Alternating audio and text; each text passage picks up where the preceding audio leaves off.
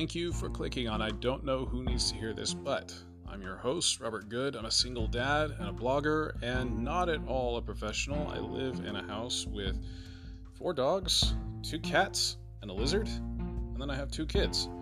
So at any point during this podcast, you might hear some background noise. Sometimes I try to keep it organized, and sometimes I just like to let life happen. If you ever want to read my blog posts, you can find them at facebook.com/afterchrist01. You might hear from my kids in an episode, you might not. Every now and then they like to contribute, and I go ahead and let them. Why not? We'll also hear from a sponsor, and you'll hear from me later on. Thanks again for listening.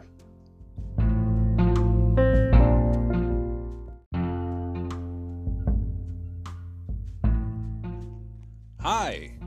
Wado! Thank you for streaming this episode. We're in the second week of November.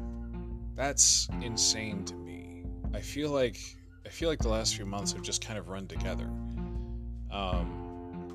But yeah, the kids and I, we put up our Christmas tree over the last weekend.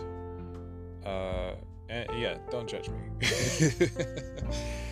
If I'm gonna do this, if I'm gonna put this thing up, I want to put it up where it's actually going to last for a while, we can enjoy it for a while, and maybe I'll actually take it down, right after Christmas instead of waiting until like February this time.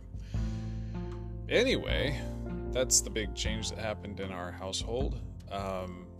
I've still been taking Cherokee lessons, of course, and next week is a test. It's our last week for the fall, and there's going to be a test on Friday. And I'm excited and nervous at the same time. So far in the quizzes, I've done pretty well. I've only missed 1 or 2 questions tops each quiz. But still, this is material from the entire course.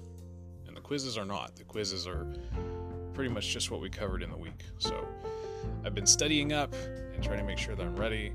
And hopefully it goes well. Wish me luck. Wado. It's just me this week. I think it just kind of slipped both mine and Caedmon's mind. Usually Caedmon's excited enough about it to ask me if he can go ahead and record something for the next podcast episode, but it didn't happen this time around. So he's at his mother's right now. He won't be back till next week. So here I am. Get right into the blog post. I wrote a little while back about how in the Cherokee language there is no ownership of people. Another word I've learned more recently is jinatla. This word can translate to I have or I hired, so it could translate to a sentence like I have a cat or I hired a carpenter.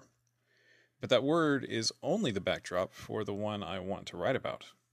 The word that has really caught my attention today is agikaha. This word would be translated to I have in English, as in I have an apple tree or I have a rose bush, but it also translates to I have as in I have 2 children.